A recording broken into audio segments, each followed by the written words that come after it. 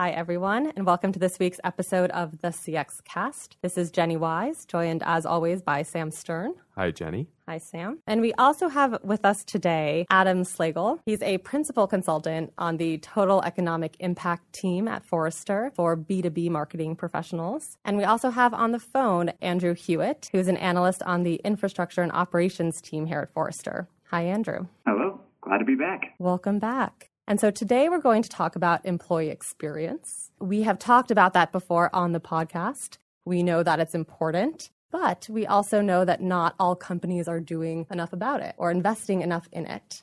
And so because of that, Sam, Andrew, and Adam recently published a report about what is the ROI of employee experience. And so today's episode, we've pulled together this team to answer the question, how can you make the case to improve employee experience? And what is the ROI of employee experience? And so to get started, we know that the benefits of a good employee experience seem so obvious. So why aren't more companies investing in it? I can certainly take a start at this, and Adam, feel free to jump in as well. But from my perspective, there's really two things that stand out to me. One is that the benefits for investing in the employee experience are pretty difficult to quantify. You're talking about very intangible things like employee satisfaction, employee morale, employee productivity. All those benefits are what we assume we would get if we invested in employee experience, but those things are also very difficult to quantify. It's not as if I can go out and say X% of my employees are feeling better today than they were last week, right? It's a very difficult thing to quantify someone's emotions. And the other portion of it, too, is that those benefits are also usually coming over a long period of time. So in contrast with maybe, you invest in some specific technology that improves the customer scenario and you immediately start to get better sales or something. With employee experience, typically those benefits are going to occur over at least a 3-year period, if not longer. So I think a lot of companies are reticent to start investing in employee experience because they start to say, it's pretty difficult to quantify it and we don't really know when we're going to get the ROI. So those are definitely the two things that stand out as why this is difficult in terms of companies looking to invest on an improving experience of their employees. I would add to that many of the improvements in employee experience that companies will see or measure when that happens, and that's a good news story. Naturally, inevitably, lots of departments rise up to take at least partial credit for the success. Real estate facilities is going to want to say it's down to the new office design. HR obviously will point to the new benefit they offered. The L&D part of HR will point to the manager training piece that they did. Technology is going to talk about the changes, the improvements they made to a certain technology system that employees are using. And they're all right to some extent, which is there is a lot of complexity to what makes a good employee experience. There are a lot of different elements that are working in concert when working well. And so to tease out that it was this one investment that led to that return, or it was even these 2 or 3 investments that led to that return, not only does it play out over a long time horizon, as Andrew said, but it often is a complicated picture like that, where you do need all those pieces working together and working together well. And so then it's like, okay, we're going to give 10% of credit to this department, 20 to that, and suddenly it's a weaker signal than it might have at first appeared. So not only does it take a long time to see what the benefits are, it's really hard to attribute what caused this benefit. And so what investment was the best investment to make? Yeah, and to isolate any one investment. So if you do this, you'll get this benefit. Well, you will if you also do these 3 or 4 other things. And now suddenly we're talking about quite a large and well-orchestrated investment that most companies, frankly, hadn't budgeted for, nor are they set up to orchestrate it that well. And it's funny because this story is unique to EX in some ways, but this is also what we often hear too when you're trying to make the case for other types of customer experience initiatives. So this isn't something totally unfamiliar for companies, but the types of investment that you'll be making and what the ROI will look like is different when it comes to employee experience specifically.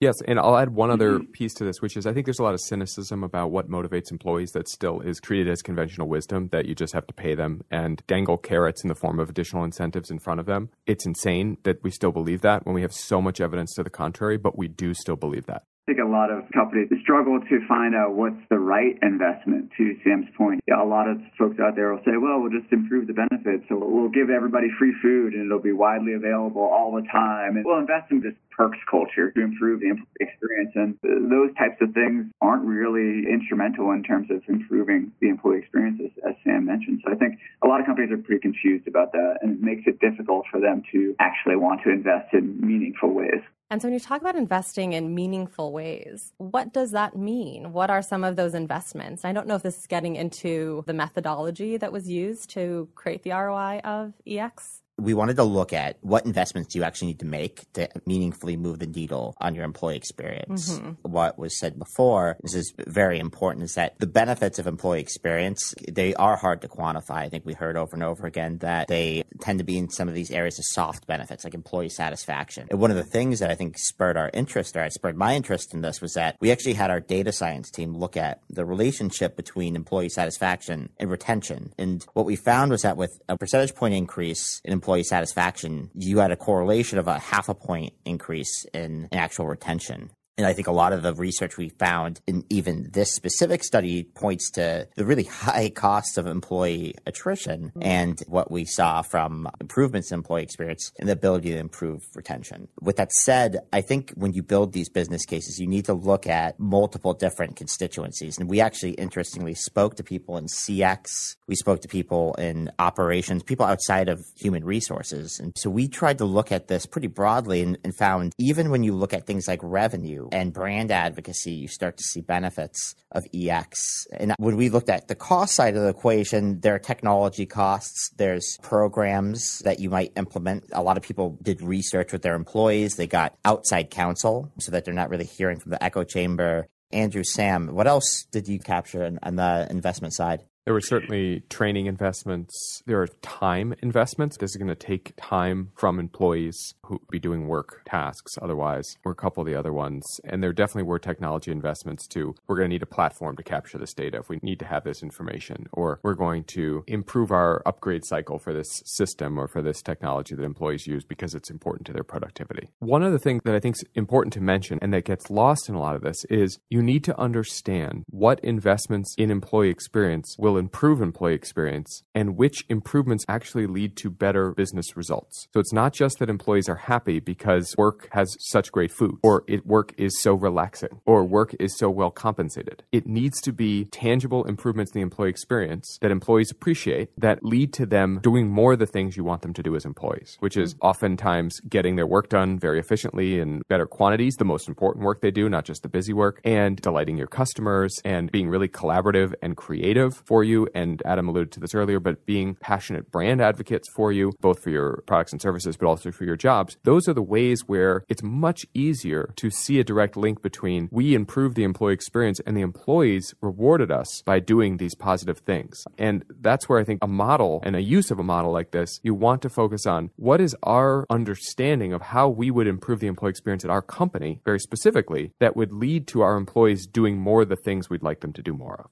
That's a great point. And that touched on what Andrew said earlier, too, is that it's not just the perks that you do, that it's cool to walk into the kitchen and to have snacks that are available, even though that would be cool. But it is letting them do their jobs in a way that is easier and more effective and more enjoyable. And I think there was a really great example in the report that you guys have from Macy's about time. Can any of you speak to that? This is one of my favorite examples out there, the crisis of workplace distraction and how there needs to be this better balance of both focus in the workplace and also collaborative connectivity. What Macy's found was that employees were spending so much time in meetings per week, so much so that it was actually impeding their ability to make progress on their most important work. And they actually partnered with Microsoft to implement Microsoft's My Analytics program and started this campaign, Macy's Time is Money. And basically this software solution is able to track how much time you're spending in meetings versus how much time you're spending focusing on the tasks that are most important to making progress in your daily work. And through this campaign, Macy's found that they reduced the average number of meetings by 4 hours a week while increasing the quality of work time by 10%, giving employees back the most valuable commodity of all, which was just time to work on those things that were most important. I think time and time again, when we talk to organizations out there, when they don't understand how to invest in employee experience, one of the things that helps center them a little bit more is talking about how what really matters from an experience perspective is the ability to make progress every single day towards what's most important for your job. Those types of investments that allow employees to do that, whether it's better technology or reducing mundane work or increasing the ability to focus in the physical workspace, those types of things really pay dividends when it comes to enabling people to make progress every day. That was one of the really great examples that came out of this report and something I use quite frequently in our research. I love that example because it really speaks to also it's not just perks, it's thinking strategically about what you do. And in that case, it could be easy to say it's not a huge investment to just reduce some of the meetings on the calendar. Hopefully many companies can and will do that. But other things do require more investment. As you mentioned, it can be helpful to have a model to categorize how do you begin to really think about this and map this out so that you can come up with the ROI of what it will be. And so that is what the TEI model is. And I know that the TEI model does have some specific categories. So Adam, could you walk us through what those are? Definitely. So TEI has been around for about 20 years now, and we use it to quantify and articulate the value proposition of technology investments. We typically do it by looking at 4 broad categories. So one is the business benefits, both hard and soft benefits. So hard could be you replace technology and you save 15% of your IT budget every year. Soft is things like productivity benefits. We like to be very careful around that because, again, when you're making the business case to the CFO, it's very important to be deliberate in the way that you build that business case. But that kind of falls into the benefits. And then looking at the investments and the cost. So what do you have to actually invest in to get those benefits? So we looked at a number of different cost categories in our economic analysis of the ROI of EX. So from just technology cost to people cost, does it taking people out of their daily job to go focus on measuring and meaningfully impacting the employee experience? Any types of incentives and even just business process change and programs and professional services you need to go and get there. And I think we saw that across the life cycle from measuring employee experience on an ongoing basis and then taking initiatives,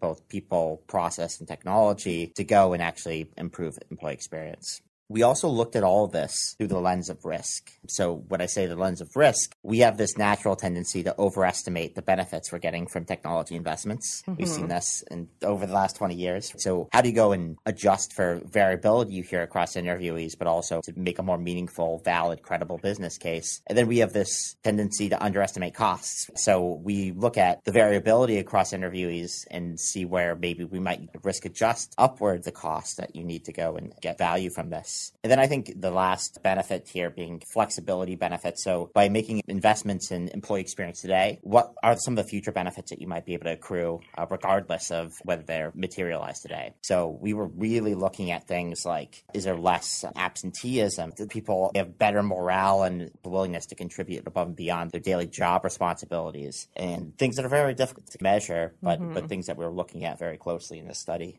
So when you're thinking about this model, you can use it to set some ideas of how to start. This conceptual model that we can be using to identify what are some of the levers that we should pay attention to that maybe we were missing before. And then you can also use it as a proof of concept. So should we even pursue this? Does this make sense based on this model? Or to help prioritize one project over another, or maybe pursue both, which is also great. And so one thing that I found interesting in this is this idea of starting with a pilot. So after you use this model and you find maybe something to pursue, you should pilot it, which I thought was interesting because we talk a lot about piloting new products or services, less so about piloting internal new processes or services. So I'd be curious as to if there are any examples that you guys found of companies that have piloted these improvements to see if it works. One that really stuck out to us was a large insurance company, and they were having a huge problem with attrition because they had to have these agents come into the office. They were restricted to only work in that office. They weren't allowed to work from home, things of that nature. But they had this time when they actually had to shut down the office because they were doing all this construction. So they used it as an opportunity to pilot a work from home program for their call center representatives.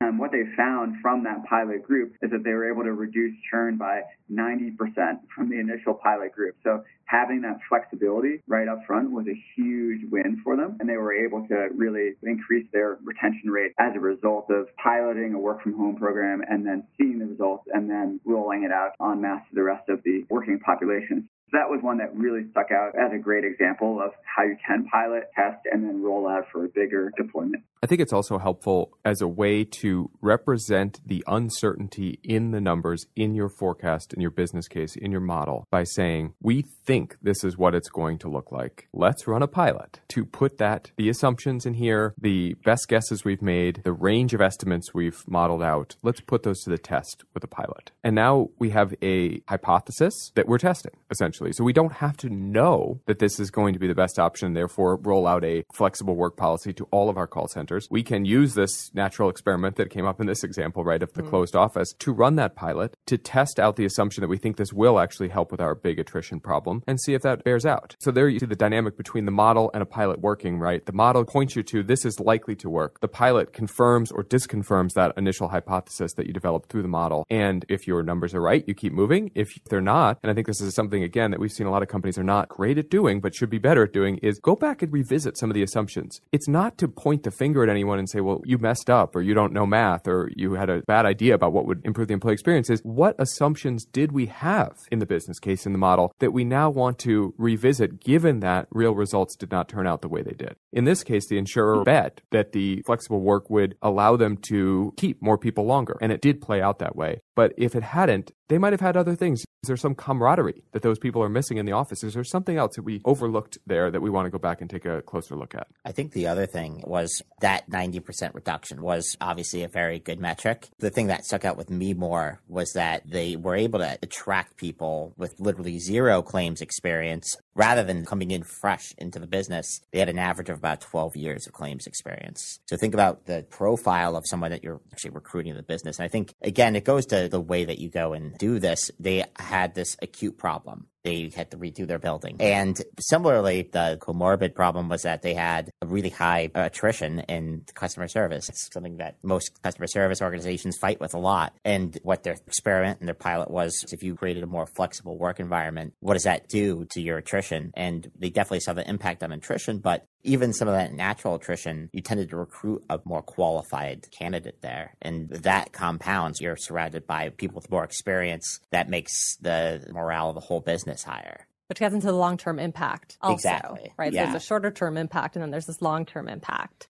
And I think the same comes on cost. So if I go and I buy the most expensive technology, but no one knows how to use it, it's not going to ever move the needle on my organization. So I think it's important to look at these holistically, right? It's technology, it's people, it's process. It's all three. They all have to happen at the same time, or you won't see a meaningful impact. And also the impact will change over time too, right? So year one, there might be more cost as you're training people to use this new software tool. But then come year two, that cost is removed. And so then you begin to become more positive for the ROI as well. Yeah, and I really like that in the model that Adam built here, that you would see a lot of that year one. Picture doesn't look so great. Yeah. You're getting a lot of the costs realized up front. A lot of the benefits really start to build in the out years and compound in some instances where it's just year after year, the returns from increasing retention build up, as Adam was just alluding to. Suddenly, the more seasoned people are staying, more seasoned people are being attracted, more people are wanted to stay because they're working around these seasoned people, and it feels like it's a really good environment. And that takes some time to build up because they're not seasoned year one when they are staying, but they certainly are years 2 through 5. And it's becoming a better and better employment model, but that takes time to build up.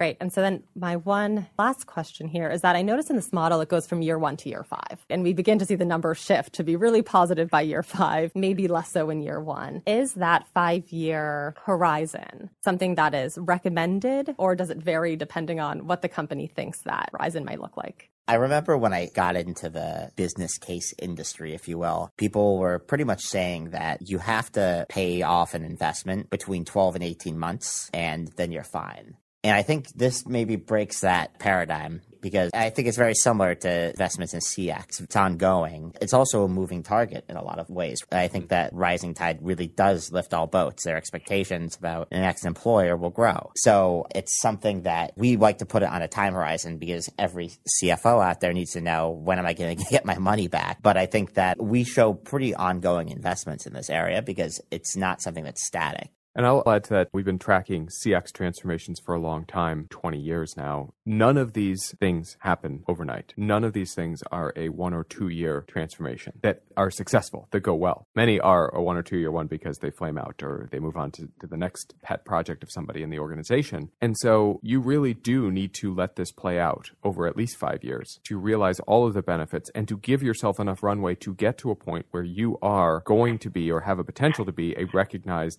employee experience leader as an organization. So the model is capturing a lot of those long-term benefits, and those long-term benefits is where companies tell us they want to play, because that's when you are starting to get differentiated on the basis of your employee experience or your customer experience, depending on which model we're talking about. Thank you for joining us today, Adam and Andrew and Sam. And we will put a link to this report and other relevant reports into the show notes. And see you next week. Bye for now.